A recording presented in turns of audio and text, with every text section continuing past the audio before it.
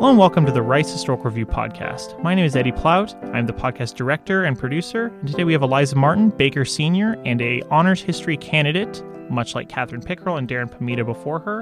And today she's going to be talking to us about her paper and the research that she's done and the work that she's put in so far. Eliza, how are you doing today?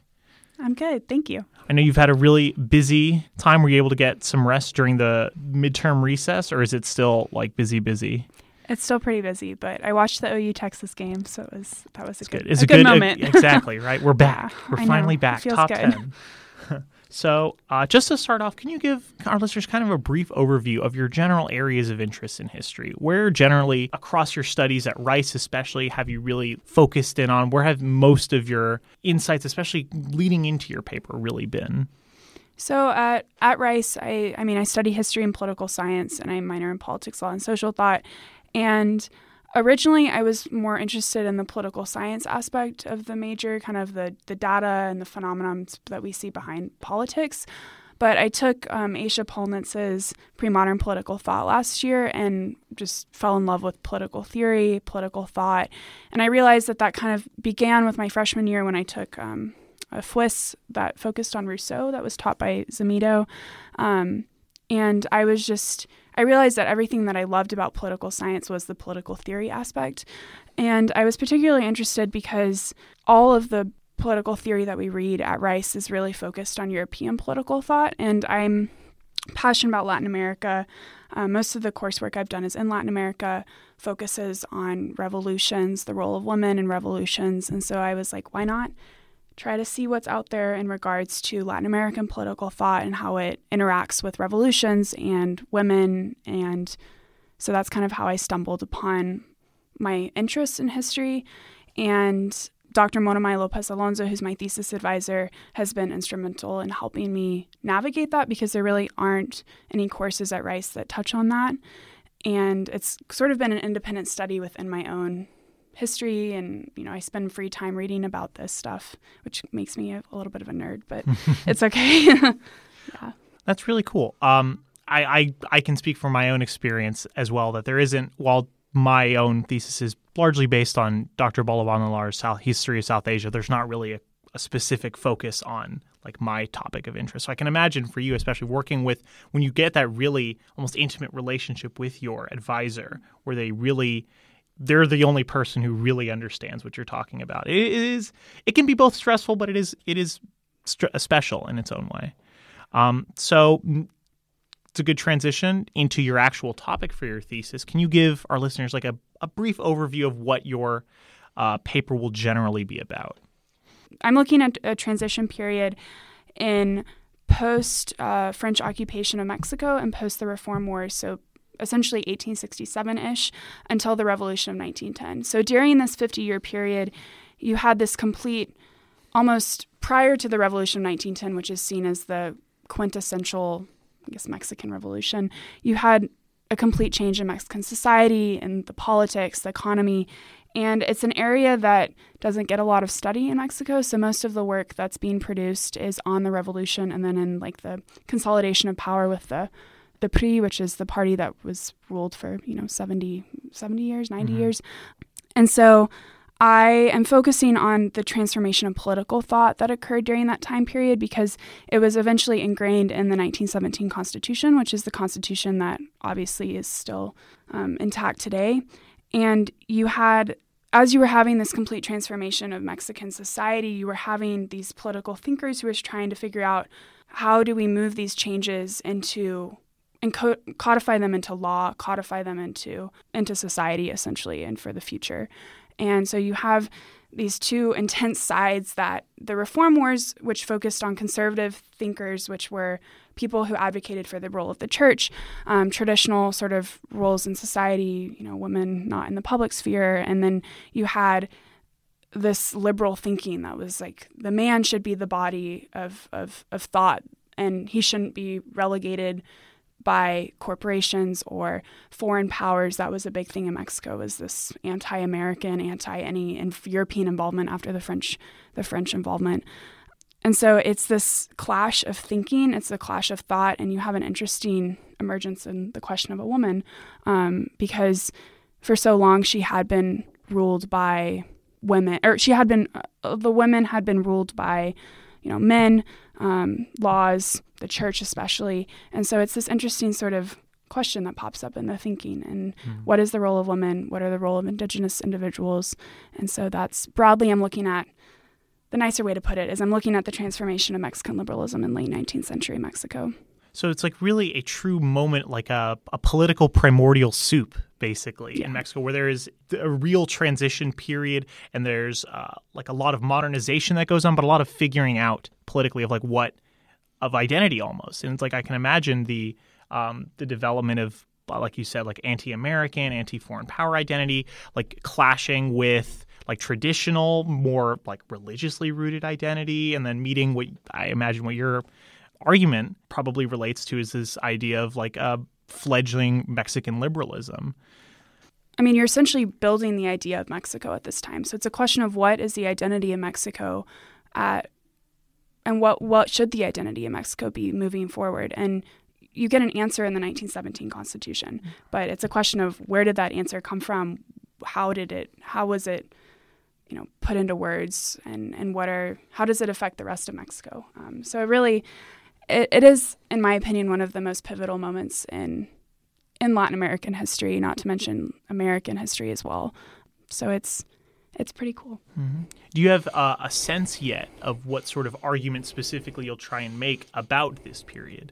So I'm going to be arguing essentially in my thesis that during this transformational period of Mexican liberalism, the question of the role of women in the public sphere arises, and women were viewed predominantly in Mexican liberalism for three main purposes, and that defined the way that women were ingrained in the Constitution.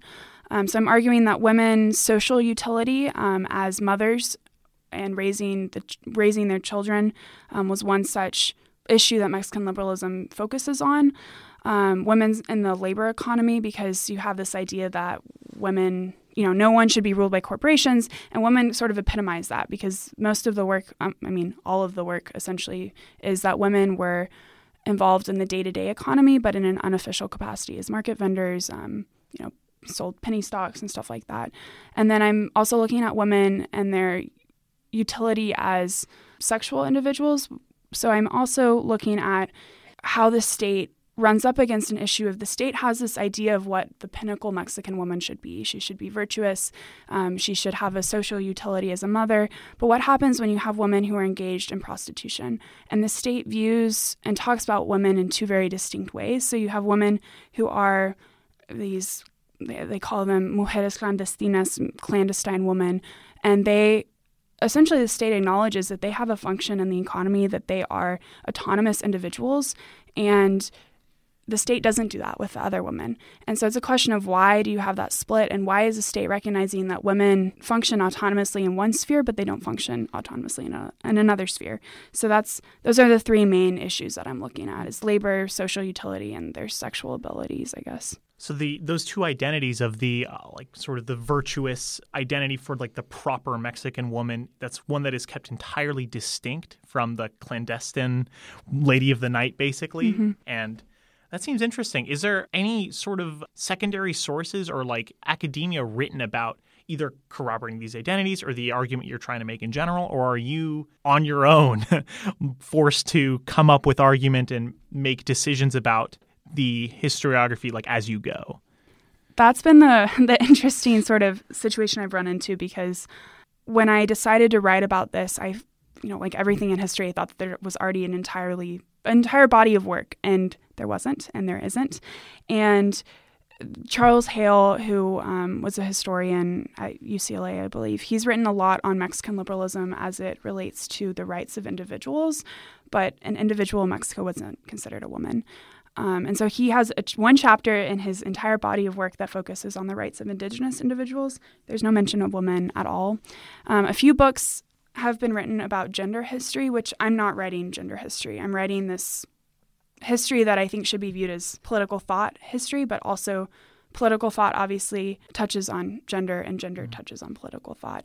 But it's not overtly like a gender theory piece. It's how women factor into Mexican political thought. And I'm drawing that distinction in my discussion on the historiography, because I think that by dividing the two up, you're inherently overlooking the role that women play in the public sphere, which I think is, women didn't have a huge presence in the public sphere, but when I was in Mexico City this summer, there were books and books of laws that touched on what women could do and couldn't do and what their parameters were in society.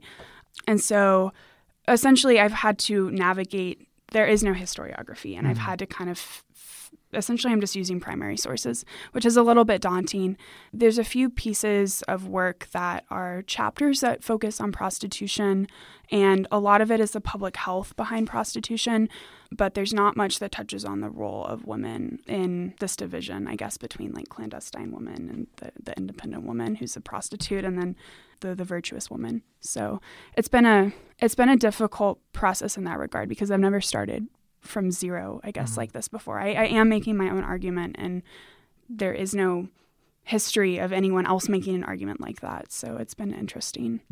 So because really you're like left out in the woods like this on your own, what do the primary sources you're working with look like? I know that you're doing a lot of Spanish source work. Is translating sources as you go, is that proving difficult? Is that something you've done before in your work at Rice? I never worked with this many sources in Spanish before. I had done some work in the past. I wrote a seminar paper for Dr. Lopez Alonso's course on Mexican history last semester that touched on the American invasion of Mexico City in 1848, and had done basic source work for translation, but never in this capacity. I mean, I traveled to Mexico City this summer on a fellowship, and for 2 months was working with sources in the National Reserves that were entirely in Spanish. And I speak Spanish. I don't speak 19th century Spanish, and that was a really difficult. I would go to the library every day, and there's no computers, and I would bring my huge Spanish dictionary, Spanish to English dictionary, and sit in the stacks with all of these other professors and try to navigate it. But the source work is largely divided into books that are published by political thinkers, but they're not really books, they're sort of pamphlets, I guess. And then legal books that talk about rulings, so how the laws that are written should relate to women. And then the largest body of work is the newspapers, because there's these daily newspapers that are printed, that one is a conservative newspaper, another is a liberal newspaper, and they literally are the main political thinkers of the time are responding to each other back and forth in the newspapers. And so the Benson collection at the University of Texas at Austin has all of the newspapers, and the Fondo Reservado in Mexico City does as well. And so I am starting to kind of work through all of those newspapers, and it's difficult because I want to read every single newspaper, and I want to spend the time to really uncover all that they're talking about, but that would probably be like a PhD thesis, and I don't have the time to do that. So I'm having to pick and choose which conversations and which arguments I'm kind of unfolding and thinking about. And I can imagine it only gets harder because of the lack of historiography, where it's like you don't know what's the most important article. You'll think, okay, maybe there's one, maybe like a hair more important than the one I just read. There's one quote better than the one I just found, and you're chasing the rabbit basically ad nauseum until you've read 400 newspapers or whatever. And Sylvia Arom, who does gender history at Brandeis University, her bibliography and her arguments that she makes in her gender history were really important for finding legal discussions, which I spent a lot of my time reading this summer. And Charles Hale, who talks about Mexican liberalism as a whole, he has been really important on determining what Mexican liberalism is, because it's very distinct than any other sort of liberalism.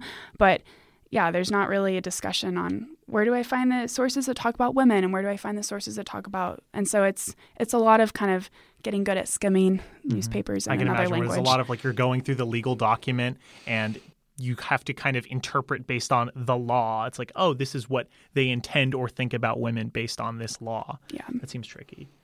That sounded really cool, getting to do research in Mexico City on that fellowship. Through this course of research, as I remember Catherine and Darren both mentioning, especially in their primary source research, have you encountered any major obstacles while going through this work? Have there been stumbling blocks for your argument? How has your paper really developed so far?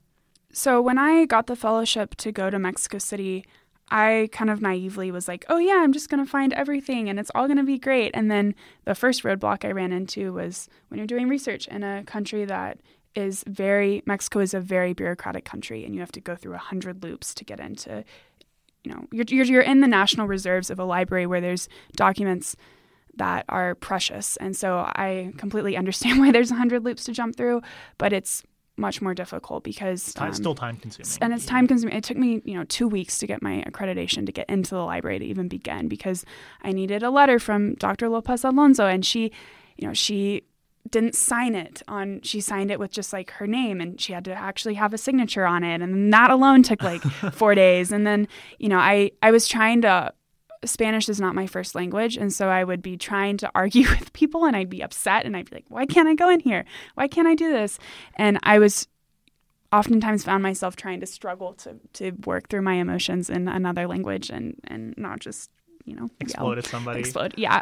So, and then it was hard because I had never done archival work before, and I'm doing archival work in a language, my second language, and I showed up and thought naively that it would be like Fondren, and there would just be stacks, and I would get to kind of run through the stacks and be like, oh yeah, this book looks great and this book looks great. Mm-hmm. And I did not get to do that. I used a paper catalog and kind of ran through the books that were related to my topic. And luckily, the librarians and I became good friends, because I think they felt really bad for me, because there were all of these professors who were geniuses and very confident in doing their own work. The one American girl. And he's naive, and I think they were just like, oh no, poor girl. And I didn't know that you needed gloves. I'm an idiot, but I didn't know you needed gloves or a mask to read. And I should have known, right? You're working with really old 150-year-old text that's crumbling because it hadn't been preserved particularly well earlier.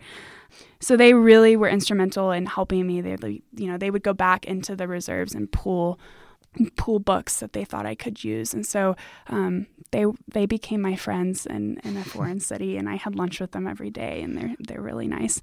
And so they really, they email me sometimes. They're like, we found this great book that we think you need to use. They're like, come back in December. And so we'll see if I go back. But I was just consuming a ton of information because I needed to figure out what Mexican liberalism was to begin with. And then I was trying to figure out what people were saying, what my own argument should be. And so essentially this summer I just consumed information and just took all that I could in for the period of time that I was in Mexico City. And then I came back and met with Dr. Lopez Alonso and was kind of like, I have an idea now of what's being said, what arguments are being made in relation to individual rights. And I think I have an idea of what people think about women at the time. And she kind of helped me hone my argument. And because I originally didn't want to focus on the labor economy issue of women, there's just not documents that talk about, I mean, It's an informal labor economy, so there's no registration of women. That's an impossible thing to keep track of. And that was something that I realized was there are certain things that are impossible to find. And Dr. Lopez Alonso was like, well, you could go to, Jalisco or Zacatecas, which are two states that had women who were at the helm of haciendas and stuff like that. But navigating those archives would take also an infinite amount of time. And, if I were doing a PhD or something, I would have the time to do that. But she encouraged me to kind of use the secondary sources that are gender history that talk about women in the labor market and kind of figure that out, craft my own argument with that. As opposed to chasing some non-existent source, or a source that you don't have yet. And what was another sort of realization I had mid-Mexico City trip was I had expected that the sources would be written by women, which maybe that was just naive of me thinking about American history. Mm-hmm. And I was like, oh, I'm going to find all these great diaries and all of this source work written by women. Nope. I found, I think, 4 or 5 books that had been written for women or about women, but most of it was just legal interpretation and this broad debate of individual rights. And so it was very striking because that quote that says for most of history, Anonymous was a woman. And it was striking because I was literally searching for women and I found nothing. Mm-hmm. And it's kind of like if you want to be, and that was the same for Indigenous rights as well. And it's kind of like if you want to be a part of history, you have to write yourself into history. If you are, a person of color or Indigenous or someone who's not traditionally part of the historical narrative. And so that was quite the realization mid archives work. It's very sobering. It was. And it was a little bit, I felt very naive before I went into it of like a hope of, maybe Mexico will be, this pinnacle of women's rights and women's liberty. And, women didn't get the right to vote until the 1950s. But what was really interesting was that, even as a Hispanic woman, I grew up in America, and I think we have this notion that Latin American can sometimes be backwards for lack of, and Mexico itself, much of the history of Mexico is fighting against that notion. Mm-hmm. And my studies here at Rice have been also in fighting that notion of being like, not this backward place and the champion of Indigenous rights and the preservation of history that fights against this European colonialism model. Mm-hmm. And what was really interesting was that Mexico really was a place that was a pinnacle of women's rights in a certain sense. Women could own property. They could inherit property, which you don't find in the United States or in Europe. And when I was reading all these legal codes, it was striking because I felt like in the United States, there's very finite rules of women can and can't do this, and women can and can't do this. And in Mexico, the legal codes were set up so that women had this. There were things you could not do as a woman, but they were very broad and they weren't so absolute. And so you found women pushing... Like difficult to enforce. Like there's like wiggle room. Which is, a product of a emerging democracy, or emerging, I can't even say democracy, an emerging government system. But you had this arena that women kind of were in the public sphere, and you found legal cases of women pushing against it and saying, okay, well, if I can argue in court on behalf of my husband who is incapacitated or dead, why can't I argue on behalf of myself? And you found that in the legal arguments. So you saw women responding almost to it. I imagine that gives you a good sense then of like where there is lacking in source work or even like diaries or writing of women writing themselves into history. Their work in legal codes is sort of a de facto example of that, right? Of where they get to write themselves into how they represent themselves or how they're seen before the law. It's like, and it's a lot more subtle, but it was really powerful because I almost felt like that is what women have to do a lot, is this subtle sort of pushing against the status quo and saying, and then you see a change, especially in history. You see a change 10 years later when a woman wins a legal case that she's arguing on behalf of herself. And so that was a really cool experience, I guess, was witnessing that and tracking down those threads of thought and being able to build an argument based off of that. But I think that my thesis is also trying to dispel that notion of women in Latin America and women in the global South are, at the bottom of the they don't have any rights. Mm-hmm. And it's like, no, women in Mexico had a lot more rights than women in the United States did. Yeah, they didn't get the right to vote until 1950, but women got the right to vote here in 1920. And that isn't the only right that and the that relative matters, status right? Relative status is important too. Like there's an unquantifiable portion to it that's like stands kind of outside the law, a cultural component to it that I imagine that you're looking at. And that is what I'm looking at. And that's been hard. It's hard to look at something that isn't there in text. And so it's been it has been challenging to build a narrative based off of changes that you see that aren't necessarily written down, I guess, if that makes any sense. But so just to wrap up, I'm going to ask you what I asked both Catherine and Darren, and they both gave me similar answers to this, is this idea of like the paper itself. Obviously at Rice, you as a Rice history major and even as a political science major, I'm sure you've written seminar papers before. You know what it's like to embark on a long-ish undergraduate paper, but you've never really done something like this before. It's nothing with this much attachment to like an individual topic, to one argument you're making the whole year. How has that been for you? Is it a fundamentally different sort of like intellectual experience? Is it especially stimulating? Do you feel a particular attachment to this argument in a way you've never felt to anything you've written before? Or is it sort of a nose to the grindstone, I'm just going to finish this and churn this out? Or does the paper mean a lot more than that to you? No, the paper definitely means a lot more than that. And I can imagine that everyone who came before me has also said that. Mm-hmm. But because you have so much freedom in choosing what you want to write about, it's sort of this culmination of your 4 years of work and what intellectually stimulates you. And at Rice, because history is so expansive, and everyone in our honors thesis class is writing about something completely different. Mm-hmm. And when I sit down at dinner, I can't talk about this for 45 minutes with people because they're like, "You're crazy. This is like, why are you writing this?" They could not care less, basically. And a little, a lot of people I'll find some gem or something, and I'll come to dinner and I'll be super excited, and everyone will be like, "What's wrong with you?" Like, okay. Definitely has happened to me. Talking to my mom about this or something, like, they don't understand. I mean, my time in Mexico City this summer was transformative, and personally and in an academic setting. But I came back and I was like, I love what I'm writing about, and I love,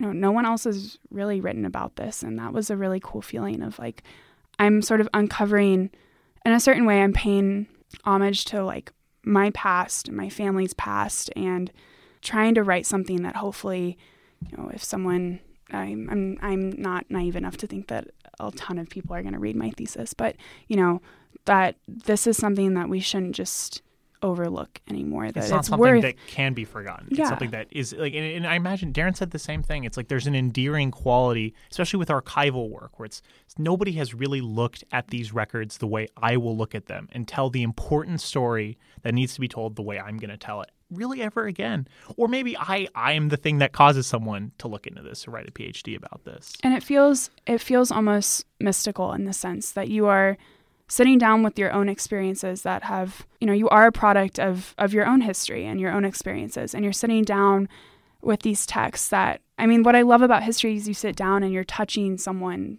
else's writing that was transformed by their own history and their own past. And it's just that no one else can ever, we're our own distinct individuals and with our own histories and our own past. And we're bringing to the table that, and we're mixing in all of this other history, and creates this product that's entirely new, and I love it. And I don't think that I've not been great about my other homework and doing everything else because I'm really busy for other reasons. But I look forward to spending the hours reading and spending the hours writing, and I haven't been doing as much as I probably should be doing. But I'm looking forward to making a product of something that I don't know if I'll ever really let go of. And I know that when I go to Mexico City again, I will show up at the Fondo Reservado and, meet my friends. And I, even if this is in 5 years and I've already written and turned in my thesis, hopefully, I will still show up there and I will still be just floored by what I'm reading and what I'm seeing. And so that it has been transformative already, and I haven't even written that much yet. So. Well, we're excited to see what you do, right? Thank you so much for coming on the show, Eliza. That's going to be it from us. If you want to check out the Rice Historical Review, go to the ricehistoricalreview.org. You can check out our SoundCloud and listen to other podcasts by other honors history candidates. Hopefully, we'll have my own podcast discussion and the discussion of other members of the class up there soon. If you want to check us out on iTunes, we are now have our podcast up on iTunes. Thank you all so much.